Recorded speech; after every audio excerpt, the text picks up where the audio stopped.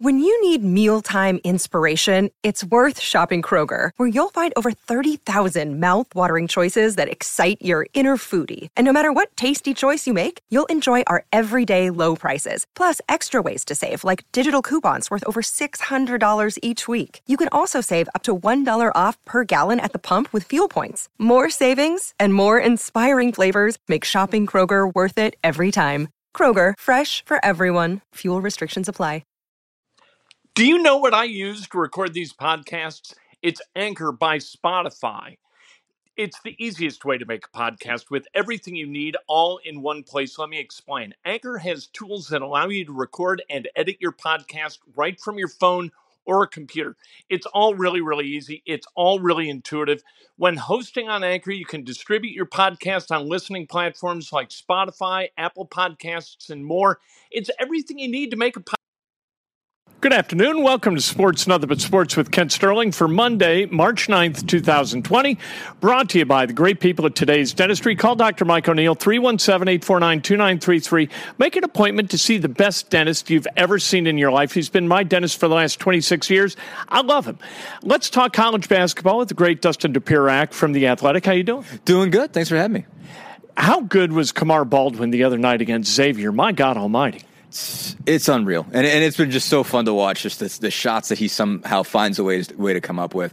The thing that he had at the end, I mean, it really sort of encompassed everything he's been all year. I mean, he took his time on that. I think that's the thing that really stands out to me. Is, I mean, he gets the ball with about 9-10 seconds to go, and he was never rushed. Like he looked like he had 2 more minutes to play, and he just takes his time and then made like 2 sort of quick moves off that high ball screen. I think that NZ sets just when he just gets just enough space and knocks that thing down, and he's just.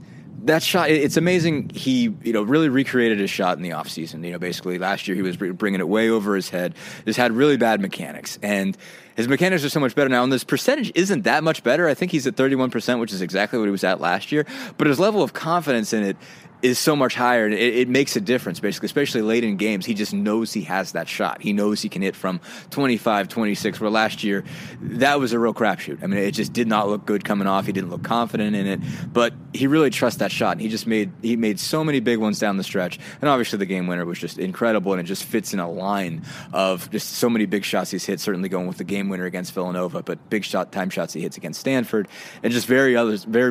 He's just been able to close games. He's just really been special this year.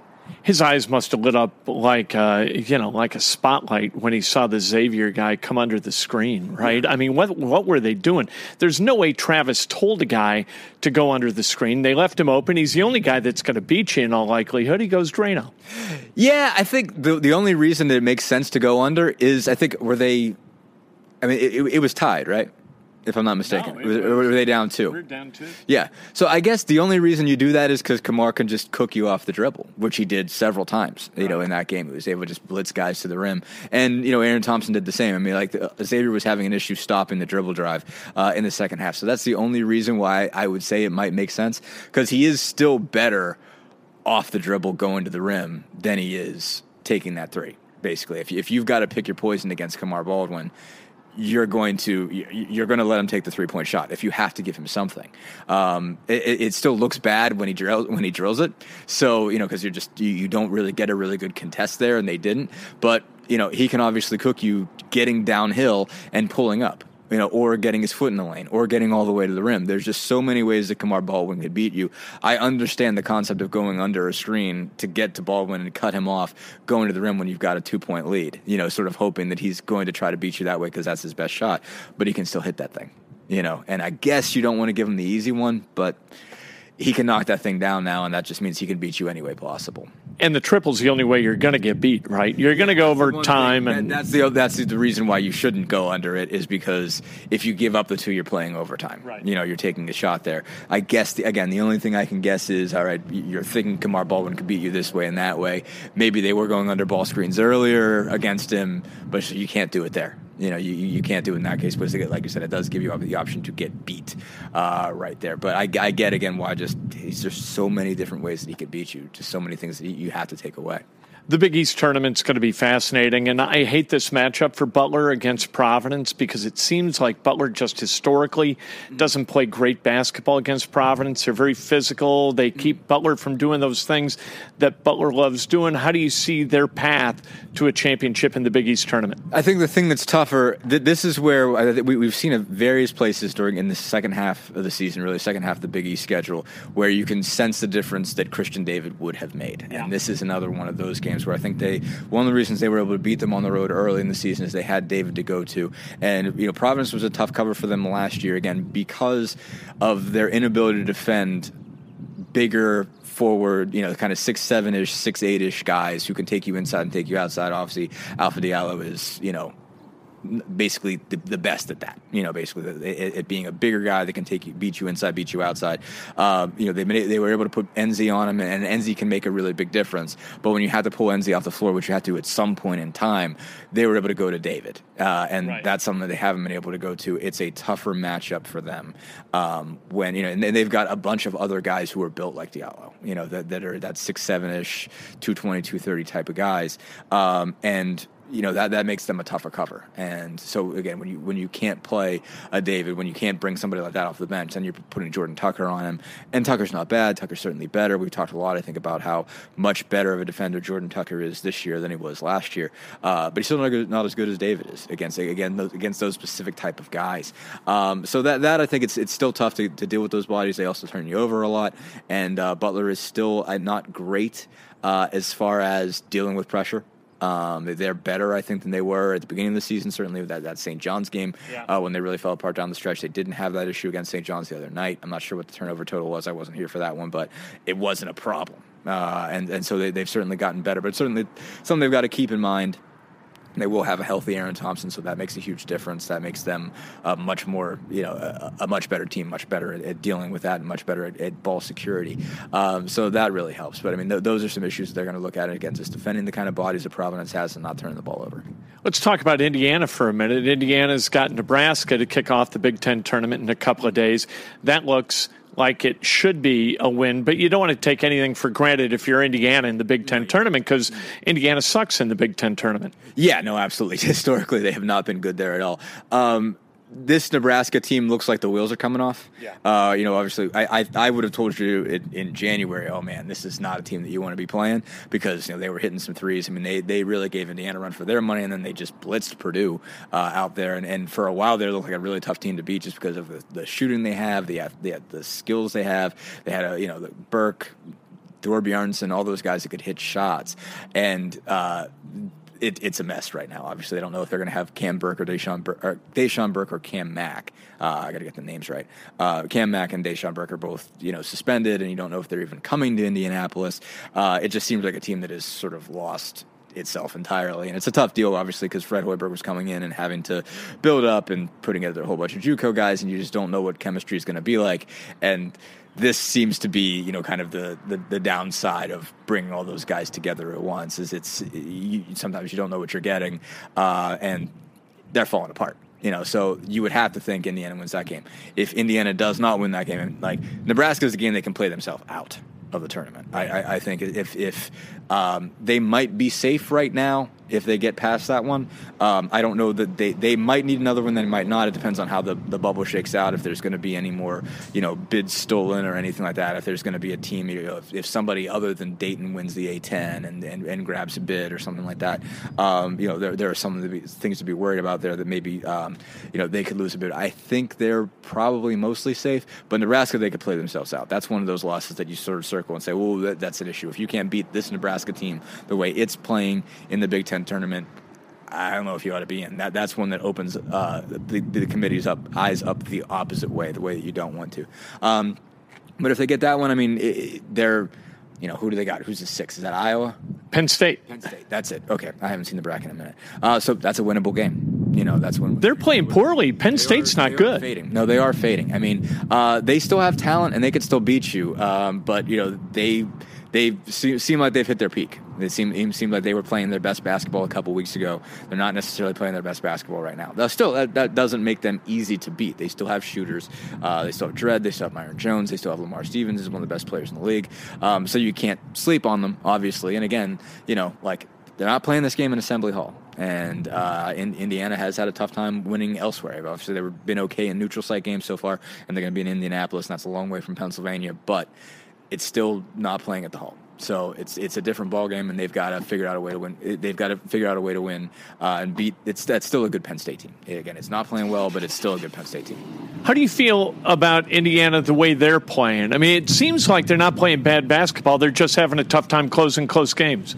Yeah, no, absolutely. I mean, the issue is that they're still not a great offensive basketball team. They have pieces, they have athleticism, they have size, but they don't have all the skills that you need. I mean, they don't have enough shooters, and more so, it's still the same issue. It's just you're playing three guys at the 3, 4, and 5 at almost all times that don't stretch the floor. Right. You bring Jerome Hunter for maybe 15, 20 minutes. He's the only guy playing the 3, the 4, or the 5 that anyone is worried about taking a 3-point shot. Race Thompson can hit him.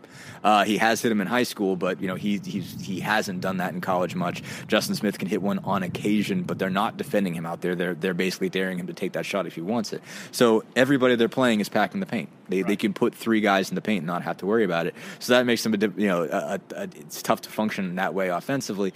And so they go through these droughts. They go through. I mean, I think would they go 9 minutes without a field goal against Wisconsin, and you see droughts like that, 5 minutes, 6 minutes, where things aren't going, and that's everyone wonders, why does Devontae Green still play?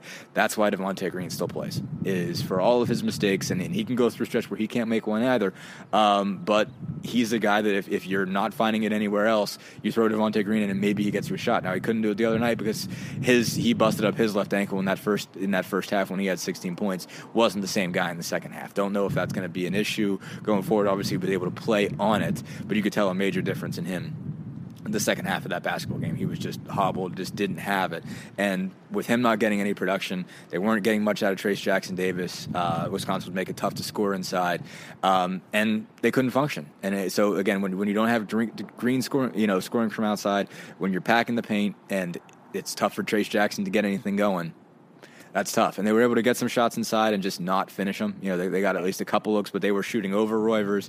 They weren't clean looks. They were getting contested, by their bigs. So it's tough. And, Indiana just has never had an easy, clean path to scoring baskets. And especially if they're not drawing fouls, and maybe they should have been, more fouls should have been called, but if they're not getting free throws, if they're not scoring at the rim, they got a hard time getting points. So Archie Miller in the postgame talking about Lenardi, is that Archie doesn't strike me as a real humorous guy, like a funny guy, a guy who's going to make people laugh very often. Is this his awkward attempt at humor, or was he seriously being petulant about Lenardi? What was your take? That's playing into your question. I have no idea. Because it's Archie. I have no idea. I have no read on this man's personality. I mean, rewatch the whole video. Right. That's what really stands out. I think my favorite part about all of it, that you're just like, okay, I just don't get this guy's register, is when he's trying to imitate Sesame Street characters at the beginning. Like when he's trying to do his impersonation of them, you're like, is that what they sound like? I don't know. I'm not sure that's how Sesame Street characters talk. And it was just, he's like, I'm like, is that it? I don't know. I mean, everybody can do a Muppet impersonation, right? So he's obviously bringing it out because, he's got kids, so he's seen Sesame Street in the somewhat recent past. But just watching that, I was like, okay, is he trying to make a joke? Does he not know how to make this a joke? Does he not know how to make this funny? And it ended up coming off harsher than he probably meant it. I don't know. I think what's just odd about Archie too is I know he doesn't read us. Right. At all. He's never. I can think of maybe one time that I have heard him complain about a story at all. And I don't think he cares about the media. I think he would be perfectly fine with playing basketball games with no media whatsoever. Out of all the people that are probably not upset about the possibility that coronavirus leads to playing these games in empty gyms, Archie Miller would sign up for that in a heartbeat. And Archie Miller, he would be just fine playing these things just at a YMCA somewhere. But it's just like I don't know if he was trying to be mean to Lunardi. I don't know if he was trying to make everybody else in the place laugh. I don't know. I was just like, okay, like I get it. I'm sorry, it's not that I get it. I mean, like, it's like, is this a joke? I think he's annoyed at the idea of people talking that he shouldn't be there. That they don't belong there. I think coaches do get in that stretch of, okay, like, you know, haven't we beat enough teams to be in the tournament? It's a case where I think just because the NCAA is what it is, you're still taking 64, 68 teams. It's not like you're just taking one. I think it's like, okay, we don't deserve to be champions necessarily, but hey, don't we deserve a shot? If all these other teams are going to get in, don't we deserve a shot? You know, we're playing in this incredibly difficult league. Nobody is playing, you know, this Big Ten is as tough as it's ever been. So, you know, like, why are we getting beat up on for losing to really good teams? You know, why don't we deserve a shot? If of all these other teams that don't have to play, you know, this good of a league this year, you know, get in, why don't we get to get in? So I think that's sort of where he is. And a bunch of other coaches will have the same argument coming down the stretch. I think everybody, once they, you know, feel like they've lost an opportunity, once they get asked about the brackets, they suddenly get defensive, and coaches who say they haven't been worried about it all year, you know, get the question right about now, and all of a sudden they have every statistic on hand. Tom Crean used to do that too. They know all about quad one wins. Yeah. They all know all about their KenPom rating, their BPI rating, their net rating, stuff that they was like, oh, we don't talk about that. That's just noise. That's just whatever. As soon as they lose a game that like puts them on the bubble, you know, whether it's losing in the conference tournament, whatever, all of a sudden they got every number to just spit right out at you. And that was Archie Miller's case, because I think he looked at it. I do think they thought they win that game and they're in, and they don't have to think about it.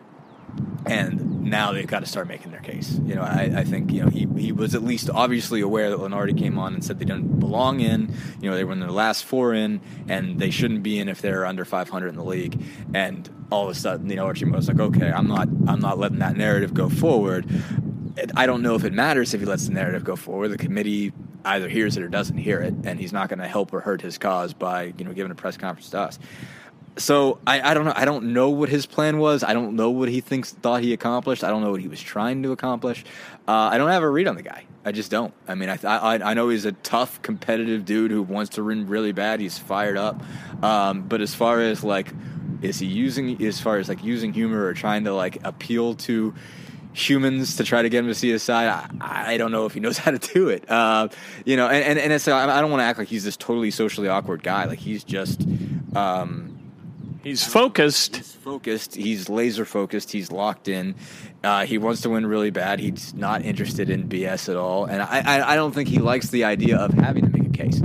You know, I think that's a big piece of it. I think he's annoyed at the idea that he is in the position that an argument has to be made one way or the other. I mean, he might at the end of the day get the good end of that argument, but someone's probably gonna have to fight for Indiana unless they go win the conference tournament. You know, it's not gonna be a sure thing. You know, especially if they go one and done, if they beat Nebraska and win the game they're supposed to win, but then go lose to Penn State, and then you're looking at them as, you know, 20-13 with, you know, like, again, without a good Big Ten tournament win, with the only, you know, with having lost, what will it be? They're only like 4 of their last 6.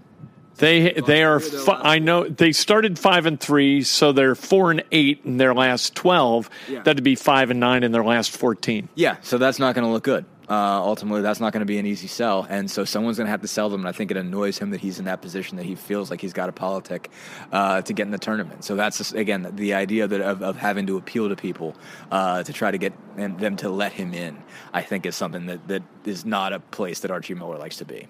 And that's a bad look for him, because fans, they want Indiana in. Yeah. They would like to agree with Archie, but Archie has made his argument in such a repellent way and in such a petulant way that now fans are disputing Archie while having ultimately the same goal, which is kind of odd. Yeah, in some cases, you'll be surprised at how quickly you can get people on your side by attacking the media, whoever it is at any level, whether that's politics or sports or whatever it is. You start attacking the media, and all of a sudden you've got friends. So, you know, you definitely saw. I think if you looked at internet comments over the last 48 hours or whatever, you did see a lot of people be like, "Way to go, get a march!" You know, and there's going to be some of that. So ultimately, I mean, Now, I think it's a thing that's going to be blow over in 2 days. We're not going to be talking about this by Wednesday. We're not going to be talking about this by Thursday. It's what's the term? Tempest in a teapot, if I'm not mistaken. That's the phrase. It's going to go away. Like, it's barely going to be something anybody talks about. It's not going to cost him anything. I don't think the committee is going to decide, whether he gets in or not based on the fact that they've said somewhat mean things about Joe Lunardi. I guess. I mean, he really. We all did have to point out that it was an Oscar the Grouch reference, that he doesn't believe that Joe Lunardi actually should live or does live in a garbage can. So I don't know. I mean, it was it was just kind of odd. I don't know. But so it's not going to be a big issue. Is it a good look? It's not a good look. Is it a horrible look? It's not the worst look. I guess, I don't know. Like I said, maybe he's trying to be funny, show personality. I don't know. Long term, it's not going to hurt him with the fans. What hurts him with the fans is whether they win or lose, and they're still in a position where, it's going to matter if they get in the tournament. But he's only going to build so much goodwill if, they go in at a 10 or 11 and they get beat in the first round. It's better than not going, certainly better than going. Whatever you get done on the NIT, they'll take whatever bid they can get at this point. But after that, it's only going to have so much, staying power. He's got to win basketball games. The biggest thing he's got going for him right now is having landed Christian Lander. That's right. That's the biggest positive he's got on his side, and then be able to combine that with having gotten Trace and having gotten Romeo. It's like, okay, his in-state recruiting is the best thing he's got going for him, but he needs to win more basketball games, and that's really what goes down. As far as he's not going to win and keep this job based on his press conference performances or his public persona. That's not Archie's thing. Yeah, he hopes if he's got to live in, and it's not that he's bad. He hasn't won any friends, but he hasn't created any enemies, really, when it's come to how he's dealt publicly and interpersonally. It doesn't seem like he's created loyalists, but I don't think he's done something so abhorrent as to really lose people and to start getting people actively working against him. It just comes down to he is in a position where he either wins or loses, and that's how he keeps his job or doesn't keep his job. There's nothing else that he's created tangentially that's saving him. And again, recruiting matters in terms of, but it has to produce wins eventually. Let's talk about Purdue, because we kind of gotta, but speaking of the NIT, that's where they're headed, right? Looks that way. The Rutgers loss is really a killer one. Maybe there's a path for them to get there without winning the whole thing in Indy, but it probably would take them getting to the final. Now, getting to the final does mean beating Ohio State, Michigan State, and Maryland in succession, pretty much. Now, especially if they get that particular track, and to make sure that either a Penn State or an Indiana doesn't beat Maryland, on the sort of bottom half of that bracket. But they can get in.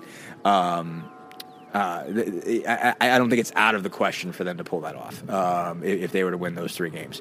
But it's a tough sled, and again, that's another thing that they could get blown off of depending on how the bubble shakes out. But they're not in good shape at all, and they've left just too many on the table. And they've had, they've been good at Mackey, but ultimately they've also lost games at Mackey this year that they should have been able to win, or at least should have been able to play better. And they got trucked by Illinois and Penn State at home, they beat Penn State. God, I can't remember who I even saw this year. Michigan beat them. Did they lose to Penn State at home? I think so. I think they lost to Penn State, Michigan, and Illinois at home. And those all look bad, and then they lose to Rutgers down the end. It's just not a great look. People just talk about the KenPom stats, and it's like, okay, your efficiency numbers look good. But it just comes down to they've got a bunch of good players, not necessarily a great player, but when all the good players come together, they look pretty good. When they don't, they can look really bad. They can go through stretches where all of those guys go cold because none of them are good enough that you can guarantee they'll get 15 for you every night on a bad night. They're not in a great position. Again, can they play themselves into it? Maybe, but they're just not in a great spot right now. What do you got up on The Athletic, or what are you going to have up soon? Good question. I got to get some stories, man. I got to get some deeper stuff. It's been weird because I feel like I had already written about everybody down the stretch. I'm going to try to write something on Kamara, I think, before this tournament starts. I'm piecing together something on the 1980 Purdue Final Four team. So I'm hoping that it's going to turn into something. But mostly been a lot of game coverage lately just because it's been bouncing around to each of those and trying to kind of put in perspective where everybody stands. Basically like what, it's kind of like just follow the narrative of these teams and where they're going. But I'm going to be going to New York, to follow Butler instead of sticking around here in Indy. We're going to have a bunch of people here in Indianapolis, though. Bob Kravitz is going to be here, certainly, but also Dana O'Neill is going to come into town. Brandon Quinn's certainly going to be here covering the Michigans. Bill Landis from Ohio State. We're going to have at least 4 or 5 people here to start with. So the Big Ten will be heavily covered by the Athletic. So I'm going to go out and cover the Big East and go with Butler as far as they go, but I'm going to stick around and cover the rest of that tournament once they're done. If they're done, basically if Butler loses, I'll still be there and get a chance to kind of take in Big East tournament at the Garden. So I'm looking forward to that.